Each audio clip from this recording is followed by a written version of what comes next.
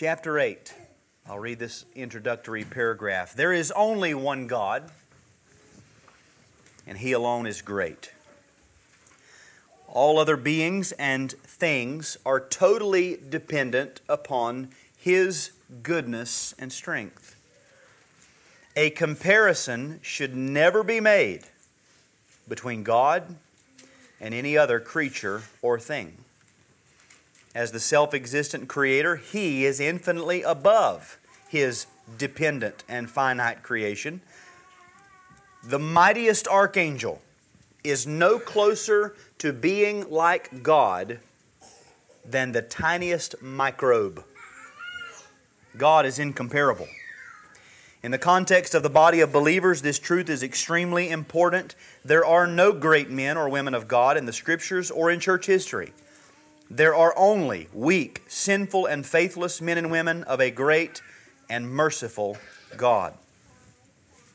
Now, as with anything that we might say about God, and even with what we have recorded for us in the Scriptures, we have to always keep in mind that the only toolkit that we have for communication is the words and phrases and language and experience and understanding that we have as creatures.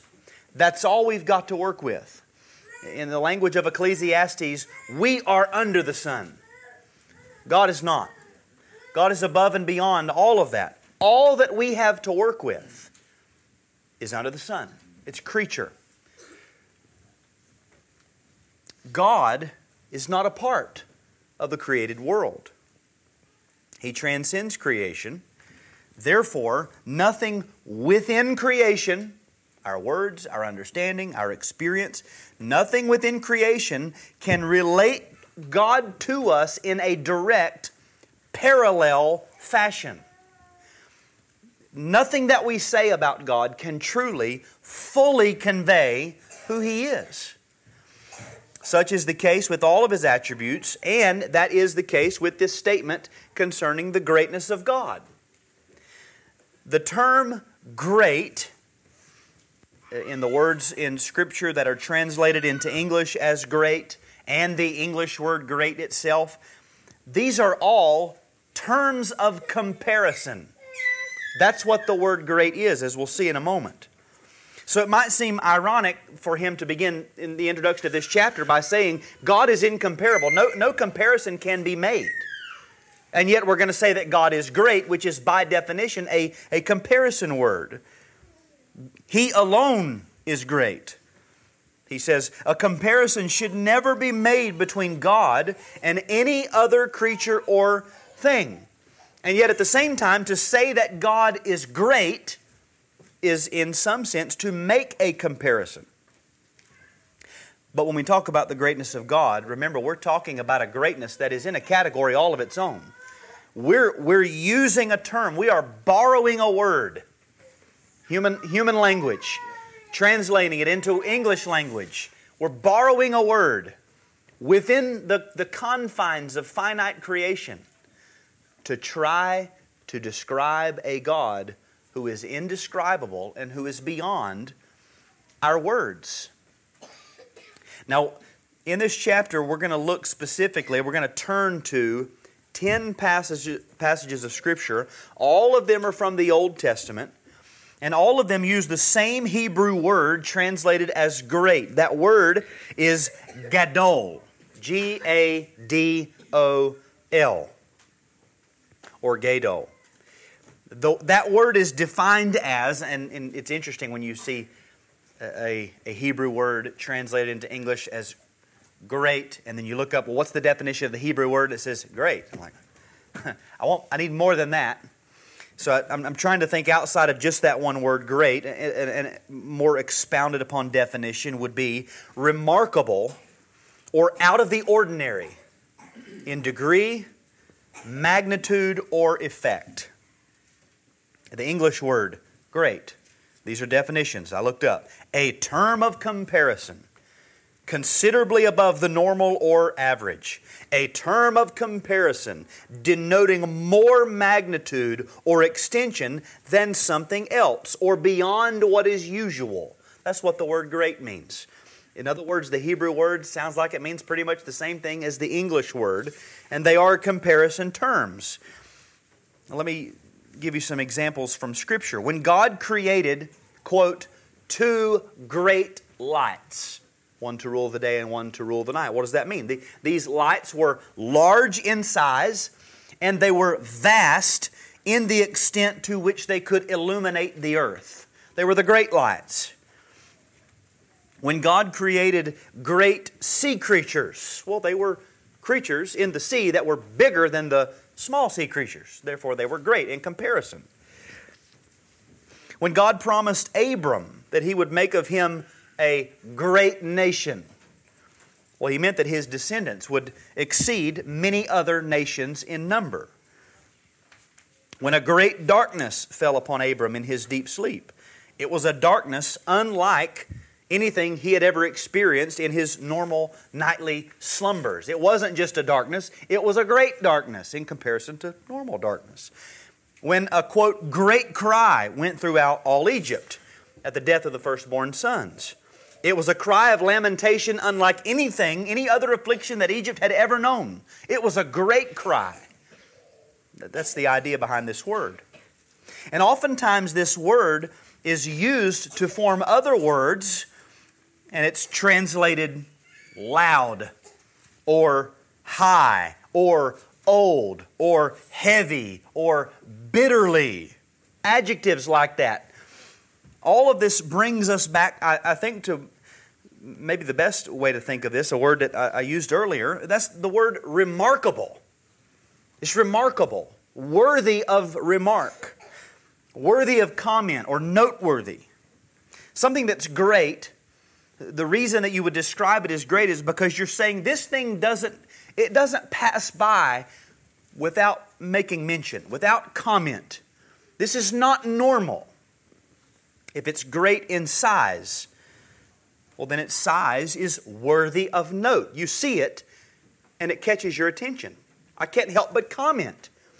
It's great in size. If it's great in power, well, then its power is beyond normal power. It's striking how much power it might have. If it's great in majesty, well, it grabs your attention and incites awe and wonder in your heart. Noteworthy, remarkable. In all this, we see that great is actually a pretty generic term that could apply very broadly, and usually, depending on what's being addressed, you need more information. There's more explanation that goes into the detail. What was great about it? What is the remarkable thing? Something more has to be explained, and it's similar with God. We can say that God is great, but then the question becomes, well, what do we mean when we say that God is great? What about God is great? Can we be more specific? We can be more specific. Here's the startling thing. God is the only one with whom or about whom we don't actually need to be more specific. Just like His name, I am. Period, end of statement. There needs no qualification. Same with God is great. What about Him is great? No, God is great. He is greatness. Everything about Him. He is in Himself great. Now this chapter begins by giving us several texts that just show that God is clearly described as being great. And the first one we can turn to is Psalm 95:3.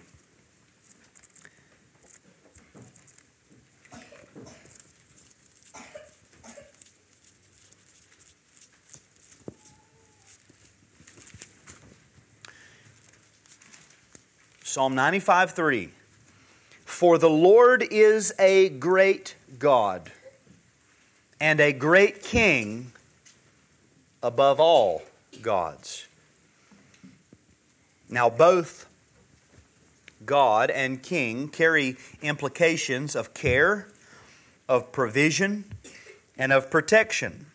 So this text tells us that Yahweh is a great King and a great God, or a great God and a great King. When it comes to care as God and King, His care for us far surpasses that of anyone or anything else. It's remarkable the way that He cares for us.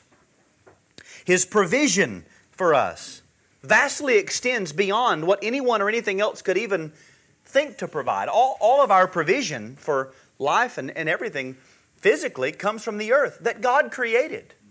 Spiritual provision, it all comes from Him. He is the source of spiritual life.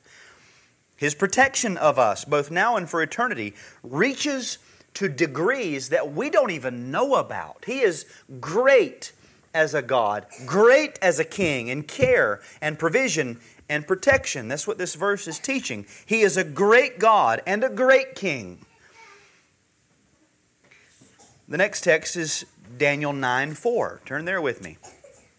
Daniel chapter 9, verse 4.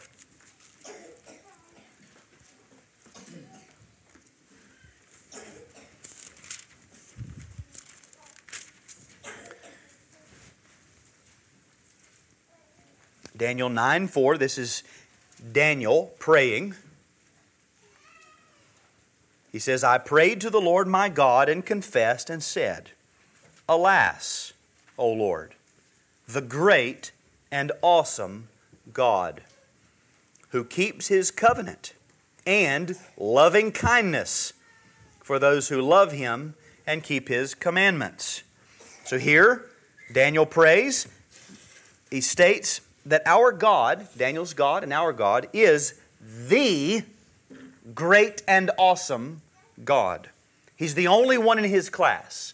He's not one of many great and awesome gods. He's the great and awesome God. And in this verse, we could ask, how is His greatness explained in this verse? Well, it goes on to say, He keeps His covenant and loving kindness toward His people, or His hesed, His covenant love and faithfulness toward His people.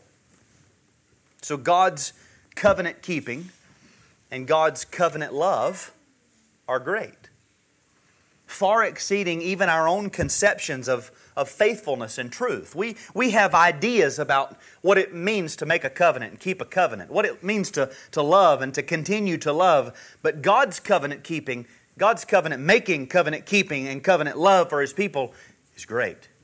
It's remarkable. It's beyond our comprehension. We might make a covenant and we might keep a covenant, but God's covenant making and God's covenant keeping transcend any notion of loyalty and goodness and love that we might have in our experience. The most loyal and faithful person you've ever known or met or could describe,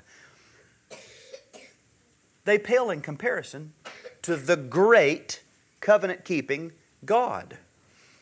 His covenant keeping and covenant love, His hesed, are great. Psalm 57:10 says, For your steadfast love, same word, is great to the heavens, your faithfulness to the clouds, beyond our comprehension, out of our sight, extending far above anything we can comprehend. The note in the book referring to the text in Daniel speaks of the word awesome.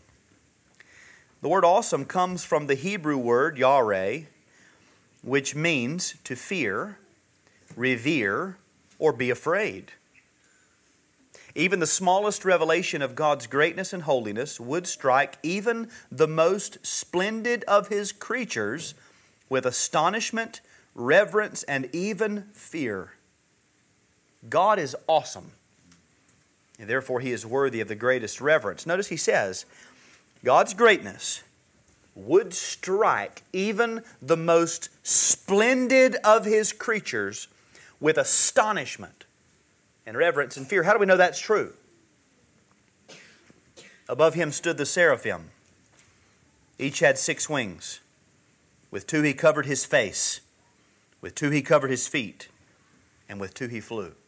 The seraphim, the holy angels who have been in God's presence and in God's servants from their creation, cover their faces. They have not yet grown accustomed to His greatness. They've not gotten used to it. They've not slowly pulled back their wings that they might see a little. He's too great for that. He's too great for them to behold. Too great even to be looked upon by the most splendid of creatures. The next passage is Psalm 104, verse 1.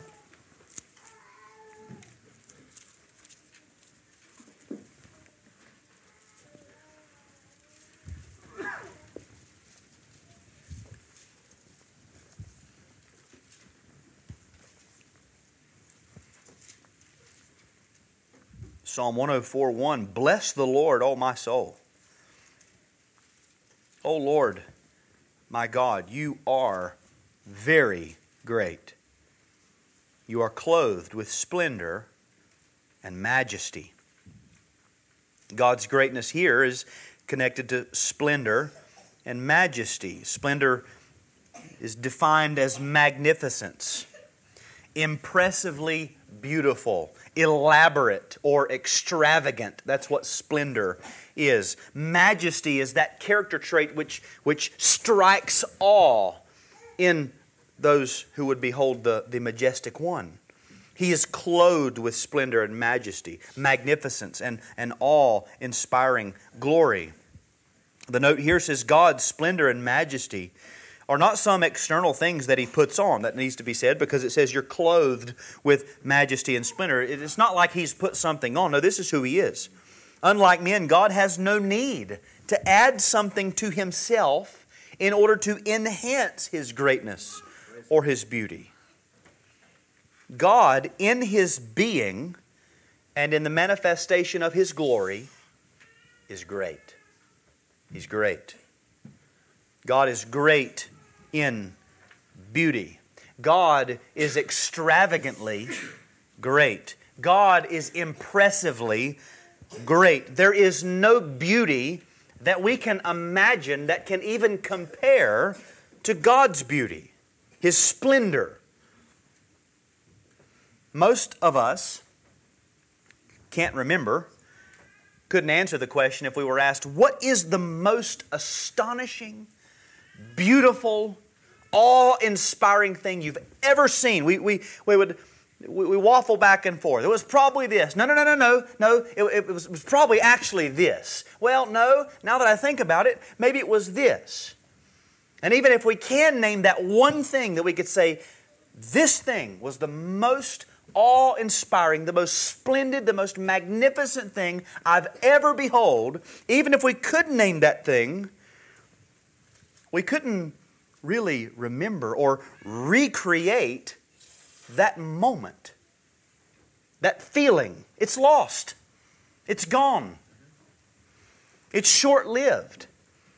Every created beauty is short-lived beauty. But the beauty of God, the splendor of God is very great. Brothers and sisters, I assure you that when we see it, we will never forget it, and it will not grow old to us. It will not fade. It will only advance. There will only be an excelling of that impression of God's glory and majesty. Why? Because He's great. It's not something that we would say, well, God was remarkable, but now that I've beheld Him for 30 million years, it's really kind of getting old. No, we would say the longer we've been here, the more remarkable, the more awe-inspiring it has been. You don't have to turn to these. Deuteronomy 7:21, the Lord your God is in your midst, a great and awesome God. Deuteronomy 10:17, for the Lord your God is God of gods and Lord of lords, the great, the mighty, and the awesome God. This is who God is.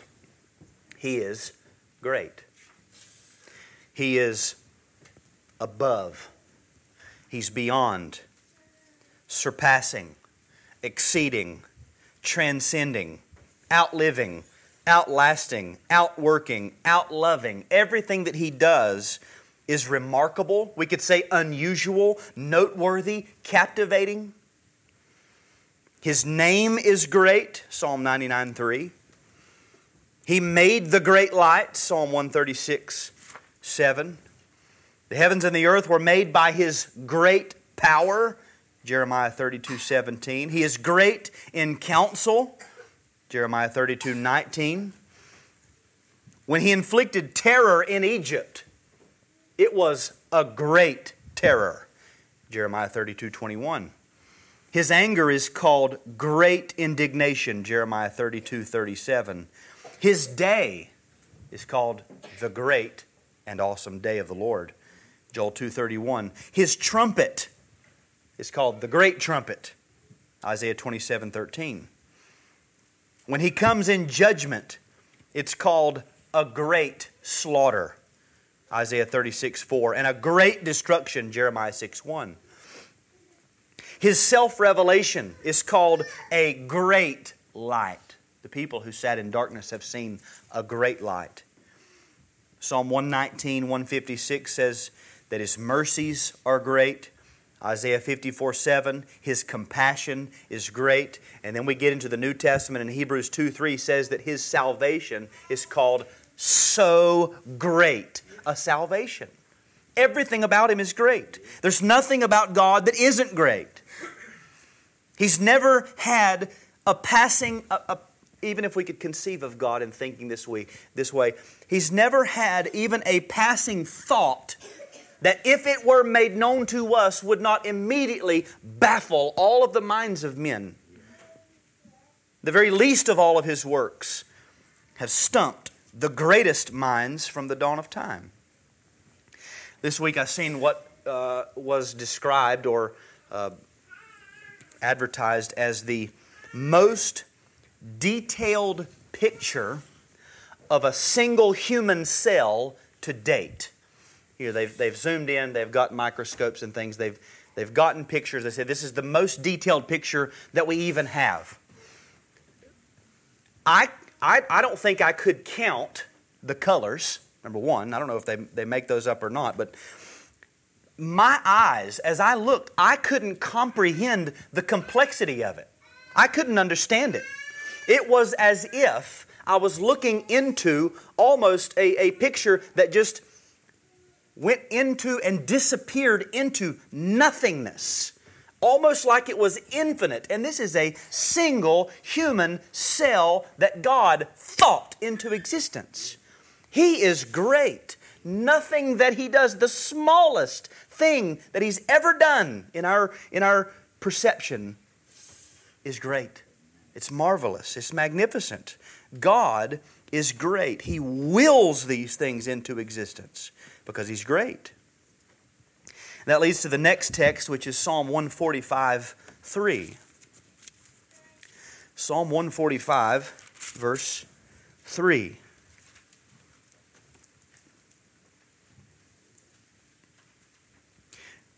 Great is the Lord, and highly to be praised, and His greatness is unsearchable.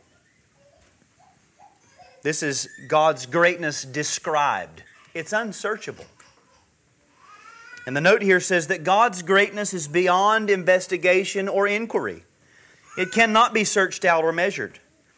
It would be far easier to count the sand in all the oceans and deserts of the world, or to number all the stars in the heavens, than to measure the greatness of God. If we cannot even fully investigate the works of God within creation itself, what He's given us, then the greatness of God in God Himself, which transcends creation, surely we would say it's unsearchable. It's past finding out. There's no measure to God's greatness. If we were to count grains of sand or stars, we've got a standard to go by. 1 is 1. And 1 plus 1 is 2. And 2 plus 1 is 3. We can count. But to measure God's greatness, there's no standard. We don't know even how to count that, how to measure it, how to even begin to quantify it, because it is simply great. He is great and is greatness itself. His greatness is unsearchable. The next section goes to show how God's greatness is affirmed and also contrasted with others, false gods and idols. Psalm 77, verse 13.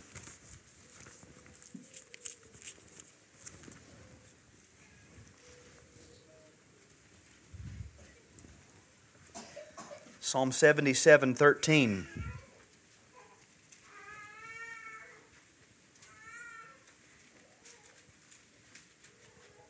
Your way, O God, is holy. What God is great like our God? Now here we have His greatness affirmed by a rhetorical question. What God is great like our God? The answer is, of course, none gods. None. There are none. In the affirmative, there is no God great like our God. And in Hebrew parallelism, in this verse, the holiness of God is here paralleled with His greatness. Your way, O God, is holy. What God is great? You would think that maybe it would go on to say, what God is holy like our God. But here greatness is laid alongside of it, as if to say, God's greatness is a holy greatness. It's a separate greatness, a completely other than greatness, a greatness beyond and outside of and separate from any other greatness. God's way is holy, and there's none like Him. The next one is Psalm 86:10. Psalm 86:10.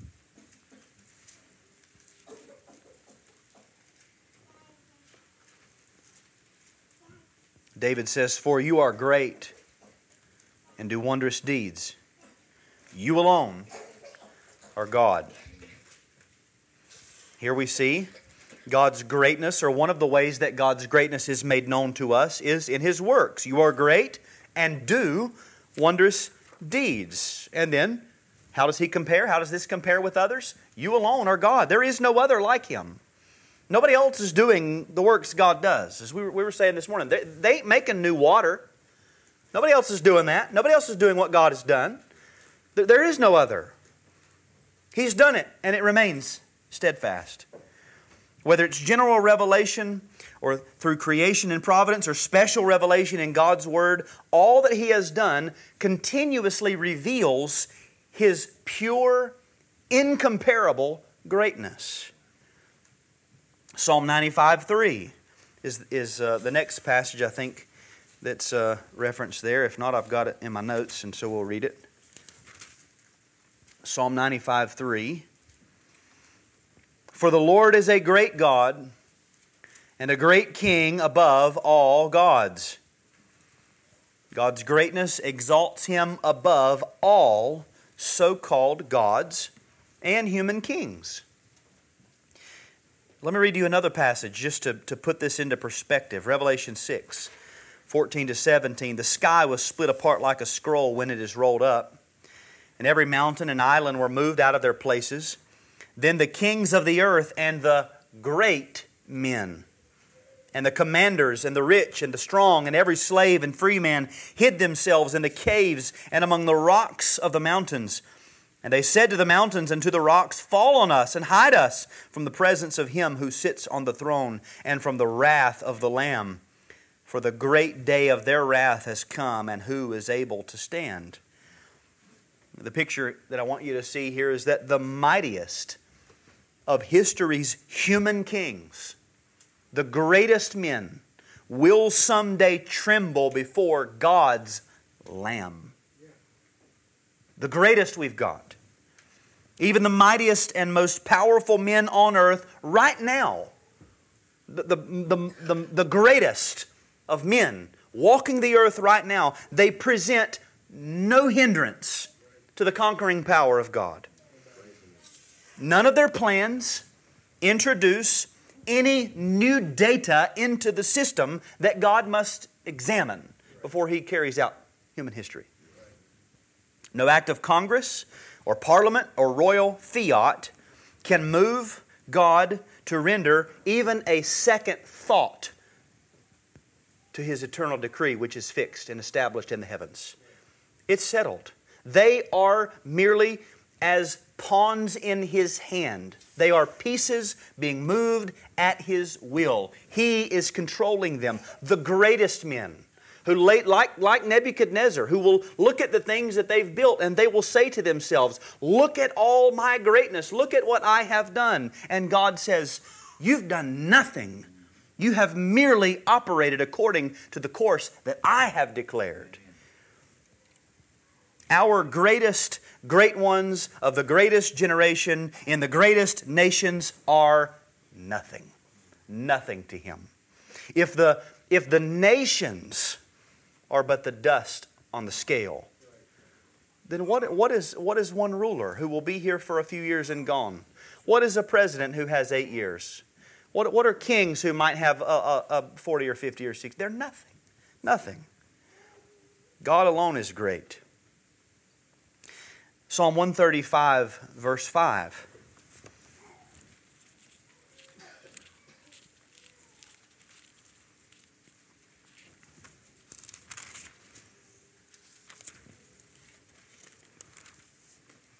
For I know that the Lord is great, and that our God is, or that our Lord is above all gods. And here, the only thing that I would draw your attention to is that the psalmist speaks from experience. I know that the Lord is great. He knows. Now, how does He know? Well, we could go back and read the psalm. Verse 4, the Lord has chosen Jacob for Himself, Israel for His possession. Verse 6, whatever the Lord pleases, He does, in heaven and in earth, in the seas and all deeps. Go down to verse 8, He smote the firstborn of Egypt, both of man and beast. He sent signs and wonders into your midst, O Egypt. In other words, the psalmist says, I've heard and I've seen of the great things that God has done. Therefore, I know that He is great. I've studied it. I've sought it out. I've come to this conclusion. He's great. You want to know how great God is, then just look at what He's done. Jeremiah 10:6 says, there is none like you, O Lord. You are great, and great is your name in might. God is great, and there is no other like Him in greatness. Then the fourth and final section just addresses the application, our attitude, our response, our life. If these things are true, then what should we do? What should we think? How should we live? And the first passage is Deuteronomy 32, verse 3. So you can turn there.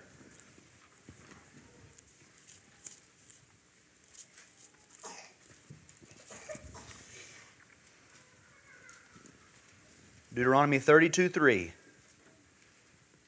For I proclaim the name of the Lord. Ascribe greatness to our God. In other words, if God is great, then we ought to proclaim it. We ought to tell it. And we ought to ascribe it to Him. Whether that's in public, in conversation, whether that's in private, in your prayers, like we saw with Daniel. That's the way Daniel began his prayer. Study the prayers of the Bible. Very often you'll see this is the way they begin, is just by ascribing greatness to God. There needs to be room in our prayers for ascribing greatness to God. Ascribe it to Him. 1 Chronicles 16:25 is the next passage.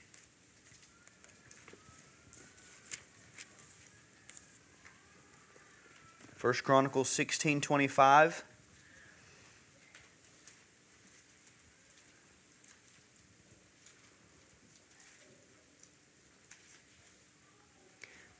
For great is the Lord, and greatly to be praised.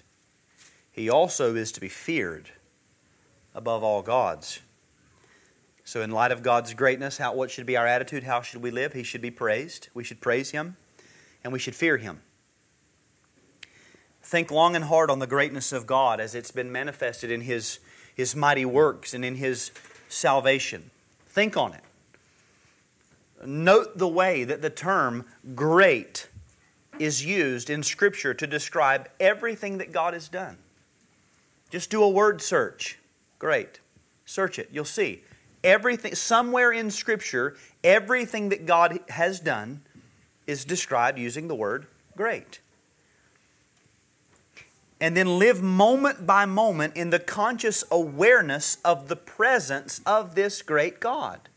That's what it means to walk in the fear of God. The conscious awareness of the near presence of the God who is. Think of what He has done. What did He do to Egypt? What could He do to you? What could He do to your household? What could He do to this nation? What could He do to the plans of men? and keep that in your mind and walk before Him as if you really believe that God can, in a moment, at His pleasure, do the most awesome, bring the most awesome and terrible destruction or the greatest of blessings in an instant, at His pleasure, as He wills. Live before Him that way. Fear Him. Praise Him and fear Him. Psalm 104:1 is mentioned again. We've read it, and I'll read it in your hearing again. Bless the Lord, O my soul. O Lord my God, you are very great. And here he explains the word bless comes from the Hebrew word barak. When directed toward God, it denotes a joyful exclamation of admiration, thanksgiving, and praise. If God is so great, then there should be joyful exclamations of admiration and thanksgiving and praise. Test yourself. Examine yourself. How often are you embarrassed to verbalize a joyful exclamation of adoration and thanksgiving and praise? I have been so embarrassed that many times when 2 seconds too late, I realized right there I could have glorified God in a conversation and I didn't do it. I missed out. Or I know that I could and I don't because I'm embarrassed. I wonder that it might make me look strange. But if God is great, then it only makes sense. He's remarkable, worthy of remark. How can anything be brought up that He has done and He not be mentioned? Bless the Lord, the psalmist says. Oh, my soul. He's speaking to the inner man. He's stirring himself up to praise the Lord. Our affections have to be involved in worship and adoration, or it's worthless. Like we said this morning, we're not led along or strung along slaves to our affections. We control them, and we see this throughout the Psalms. Bless the Lord, O my soul. I'm telling you what to do, soul. Bless Him. Well, I just don't feel, I'm just not feeling it. Then bring your mind to contemplate. Get in the Word and stir up what you know about His works and His mighty deeds. Go and find Him out until you're stirred up by who He is, and then bless His name. Bless the Lord. Psalm 111 verse 2 is another verse that's used here to apply this. Psalm 111 verse 2.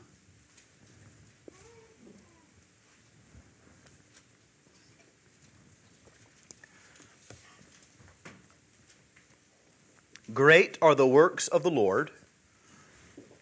They are studied by all who delight in them. If God is so great, then study His works. Study His works. The word study here means to seek or investigate with intent. Go into the Scriptures and study what He's done. I've heard this verse used to apply to church history, the works of God. Study what God has been doing throughout history. Study creation. You want to be a biologist? By all means, go for it. Study what He's done. Study His works. And then Psalm 138:5 is the last text.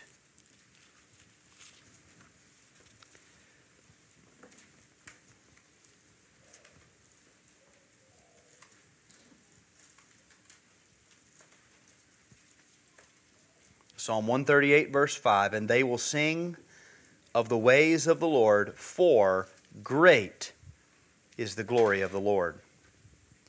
How should we respond? If God is so great, then what should we do? We should sing. We should sing.